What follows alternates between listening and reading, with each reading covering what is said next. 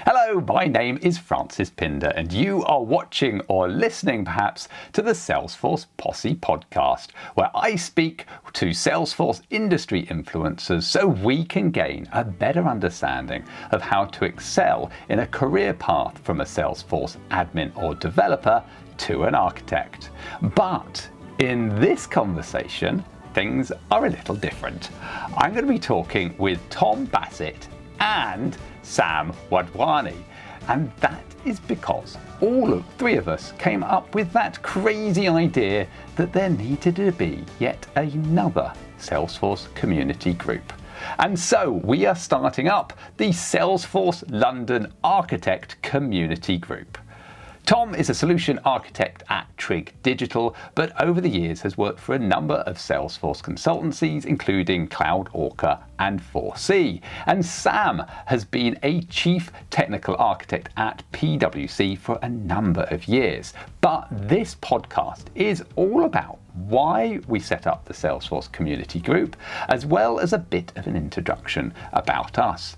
But if you do want to come along to the next London Salesforce Architect Community Groups, or you want to find more about your local community groups near you, then head to trailblazercommunitygroups.com and hunt us out. So, without further ado, let's go! Okay, so here we are on the podcast, and I'm here with Sam and Tom, who are my fellow co-organisers of the London Architect Community Group that we're kicking off next month, this month, depending on when you're listening to it. Who knows? Next month, yeah. But I think what was our first one? The 17th? No, 19th of November, isn't it? 9th of November. Yeah, right. All good. Okay, cool. So we thought we'd have a quick podcast to kind of introduce ourselves to those people that are interested in watching. And hopefully we'll be streaming it and recording it anyway, or the forthcoming or later sessions anyway. So you can be able to watch them online, fingers crossed. I think we've talked about that, haven't we, at some point? So why don't we start off with a bit of an introduction? So who wants to go first? Do you want to go first, Tom? I'll go first. Yeah, sure. Okay. So my name's Sam Wadhwani. Some people may have seen me in the ecosystem already, because I've been there for about 13 years now. Seems like a very long time. I've been operating as an architect for a consultancy firm since graduation, but for about 10 to 11 years in the Salesforce ecosystem. For 13 years, but 10 to 11 of those have been actually from a Siebel architect background. That's me. Tom? Yeah, sure. So I'm Tom, if you haven't worked that bit out already. And I started my Salesforce journey as a humble admin back in 2018. Oh, cool. And that was for a charity called Samaritans. That was based in the UK. Yeah, and so since then I've kind of grown or spread my wings from my humble roots up through the consultant ranks to the lead consultant to senior consultant, and now I am a solution architect. Mostly what I do is B2B rather than B2C. So I'm definitely a lover of Pardot, or should I say Marketing Cloud account engagement. Always Pardot to me. Yeah, exactly. It will change Pardot tomorrow. Till we die. Exactly, yeah. Cool. Okay, so should we get into the whole world of Pardot and renaming and rebranding the Salesforce ecosystem? Maybe not. That's probably another whole new rant of a podcast, I think. Cool. So why did you want to become a leader of the London Community Group, Architect Group, either of you? Yeah, so I'll start on this one. So I do a lot of extracurricular activities in Salesforce, and that's kind of how I put it. So I spend a lot of my time helping people on the Answers community as an Answers leader. I write articles for Salesforce Ben. I've recently been and spoken at Dreamforce. So ultimately, as a person, it might sound corny and cheesy, but it's the honest truth. I just like helping people, kind of spreading the word, sharing the love. And I think one of the things I'm most looking forward to as part of this is getting the message out there that you don't have to be a CTA to be an architect. You could be somebody like me who's a solution architect instead, and putting the kind of metaphor into action. I think architects are a little bit like crisps because there's many different flavors, and I'm definitely looking forward to spreading the word about that. Yeah, definitely. Yeah. And I think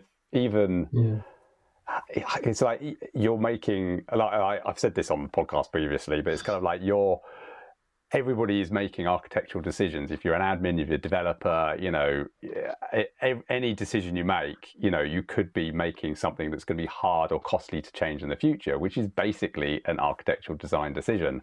So I think the more you learn about it and the more you kind of come into the community, and this is one reason why I wanted to be part of the kind of architect group in London, was to kind of get that, show that there's actually more to even just kind of like a technical architecture. There's this thing called a business architect as well that isn't really technical at all, and it's such a vital piece of the kind of enterprise architecture puzzle. And then getting that word out and showing, but also sharing that kind of architectural knowledge. And where I wouldn't say I was a great business architect at all, because that's not my focus, but then having the opportunity for people that are to come and share their experiences of what it means to be a business architect or whatever type of architect in the many flavors of crisps that are out there. Yeah, I totally agree. How about you, Sam? So it's similar sort of rationale, really.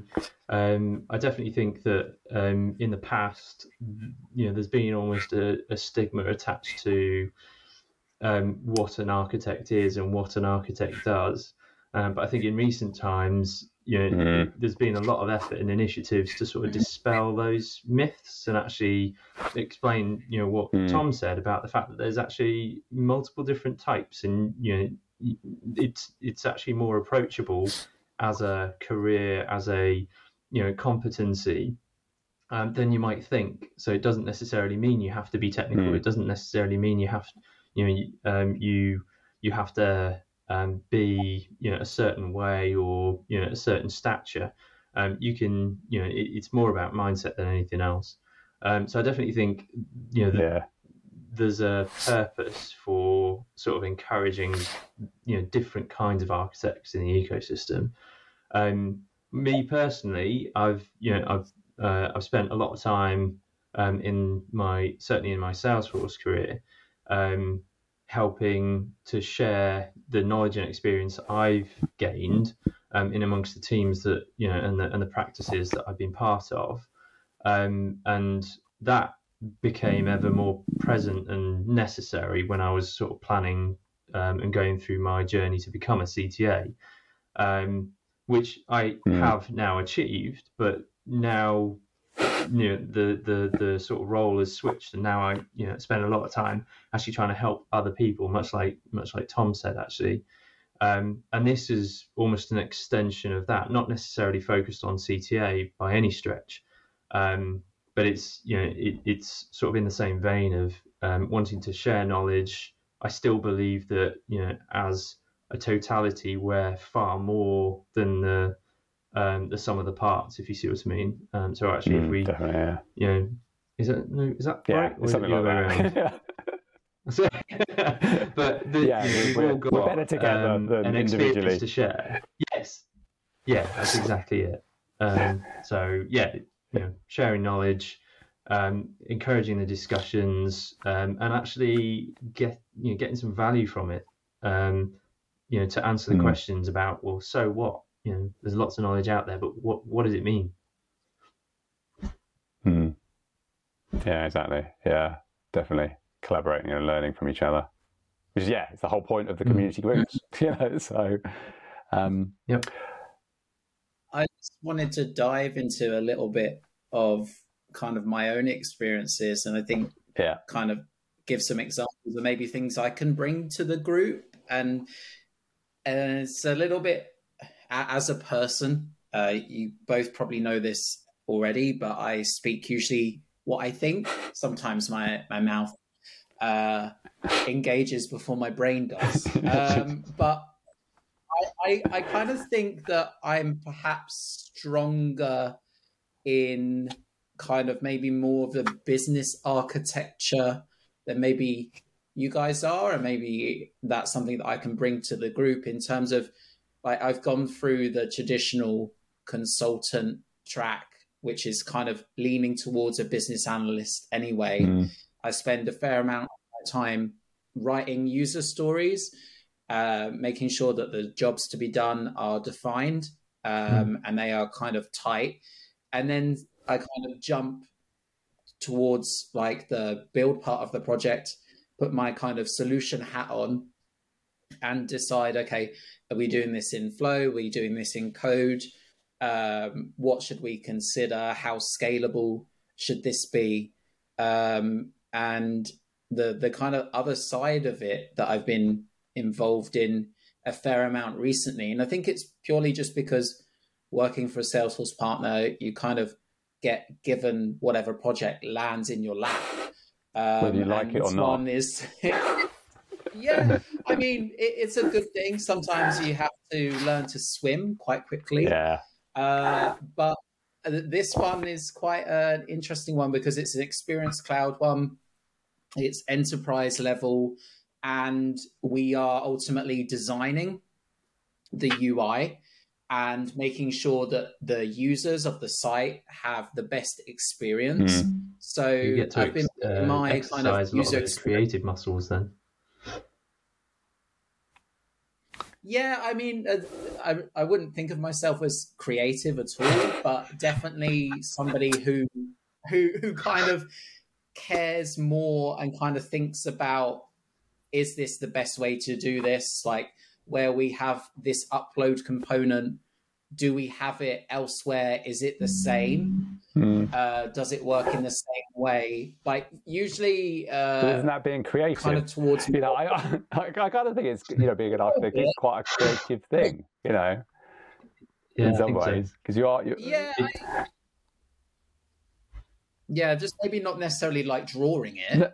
Yeah, but you're being creative in the way you display, do things. You know, you've got this toolkit of, you know, toolbox of a zillion different things that all can be used to do, you know, solve the same problem in some respects, but it's being creative and selecting the right tool for the job, but also in a, you know, that scalable kind of future looking without knowing what the future is kind of point of view or lens. So yeah, it's interesting because saying about that future view, that future point of lens, I've actually been working on this project for long enough that the same concept, so for example, the same approach for permissions that was put in initially is now not working. Yeah. So interesting. we are having to it's classic, crystal ball it's it kind of like bit. The kind of not knowing what the future is, but having to future-proof, but really not knowing what the future is, but then still being able to. And I think that's one of the challenges is with architecture, because you know this thing is going to be hard to change in the future, but you've got to be a futurist almost to make sure you're, you know, putting it right in the first place. So. And that's a great idea for one of our, you know, one of our sessions as part of the group, right? Is, you know, how do you crystal ball gaze? Yeah. How do you sort of plan for change? How do you design for change and adaptability? But I didn't just quote a well-architected theme, did I? Or even well-architected. Everybody go find the website right now. You know, it's, you know, whole session on that. Architect.salesforce.com. Go see it.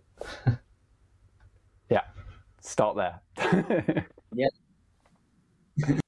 I definitely think there's there's a lot of creativity in the architect role, that's for sure. Like you said, Francis, around what tools do we use, what diagrams are most important to be able to present complex problems or complex solutions to the powers that be and those that those stakeholders who are interested. And it's never a one size fits all, right? And that's the sort of thing that absolutely it is always going to be a challenge, because you can't apply like a standard approach. Every client's different, every situation's different, it's got different constraints and pressures. I do think you have to be creative and you have to apply quite a lot of lateral thinking in a lot of the cases. I think it's like you're in some ways you're kind of communicate, being able to communicate complexity in a simple way is like an art form in itself, and that to get the correct message across to the correct stakeholders at the right level of abstraction, I think, it's an incredibly creative thing and tough thing to do as well. Yeah, I've had a similar kind of thing, and I think there's a bit of a crossover here between consultants as well. The kind of art of it, and I've referred to it before as like the art of consulting, is being able to not only kind of illustrate or get the customer on board, whatever it is that you're trying to explain, but also being able to make those other kind of smaller decisions or assumptions kind of on behalf of the customer. Like, for example, if you are talking to them about reporting, you should probably know enough to understand what the fields are. And I think that's what I have referred to before as the art of consulting, but maybe it's the art of architecting as well. Now that's an official word. Trademark it quick. Yeah. What do you guys? Yeah.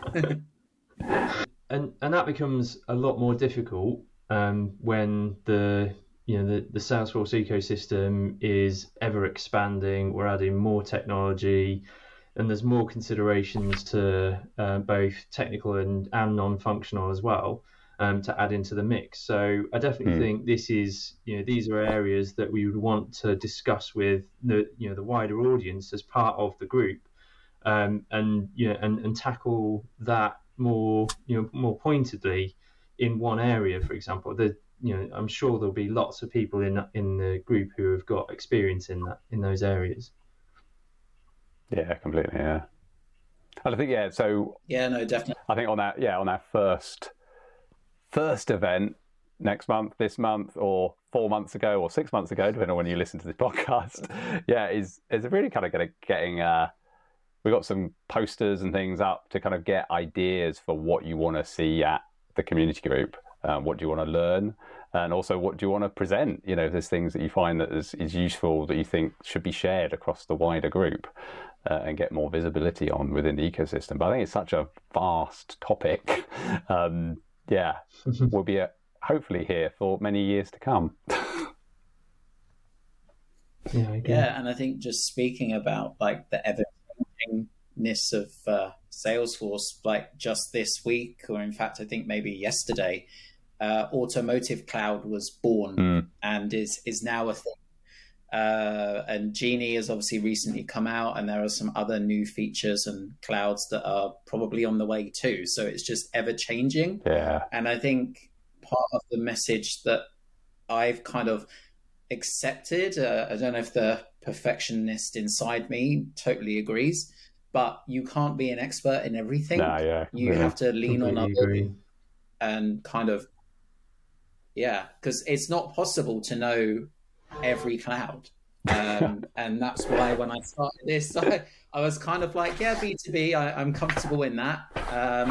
Not so much B2C, because ultimately that's like where my experience lies. I don't know you both, if you've got similar experiences. I think it's the same. Yeah, it's kind of, I think a lot of people think, I've got to learn it all. I'm a consultant, I'm an admin, but there's no it's like you can't. It's impossible. It's impossible to learn it all. And even I've probably forgotten more than I've learned. You know, what do they think? Forgotten more than you actually know now, or whatever, over the years. And yeah, you have to. You know, by becoming really good at a certain area of Salesforce is brilliant, because then you get known for being really awesome at that kind of piece of the Salesforce puzzle, either industry or technology combined or whatever it may be.